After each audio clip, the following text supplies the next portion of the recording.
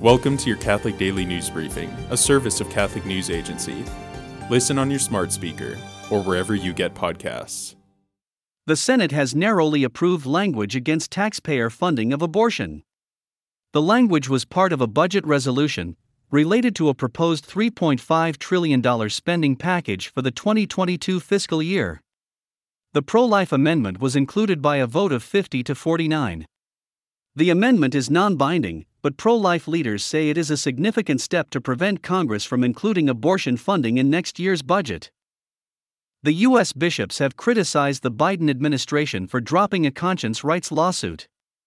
The lawsuit involved a Vermont hospital, which allegedly coerced a nurse into helping with an abortion in 2017.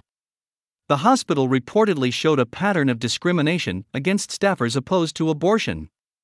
The Justice Department quietly dismissed the lawsuit this week. Catholic Charities has defended its ministry to migrants, amid criticism that one of its member agencies is acting recklessly, considering the pandemic.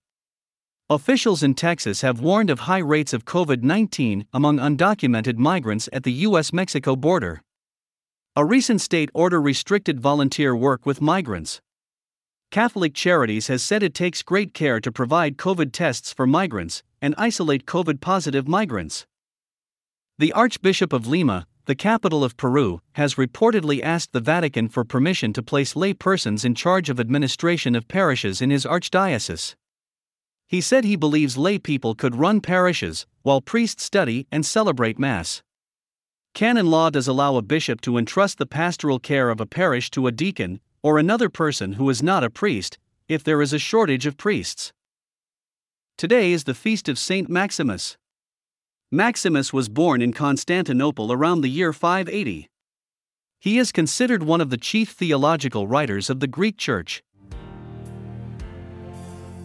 Thanks for joining us. For more, visit CatholicNewsAgency.com.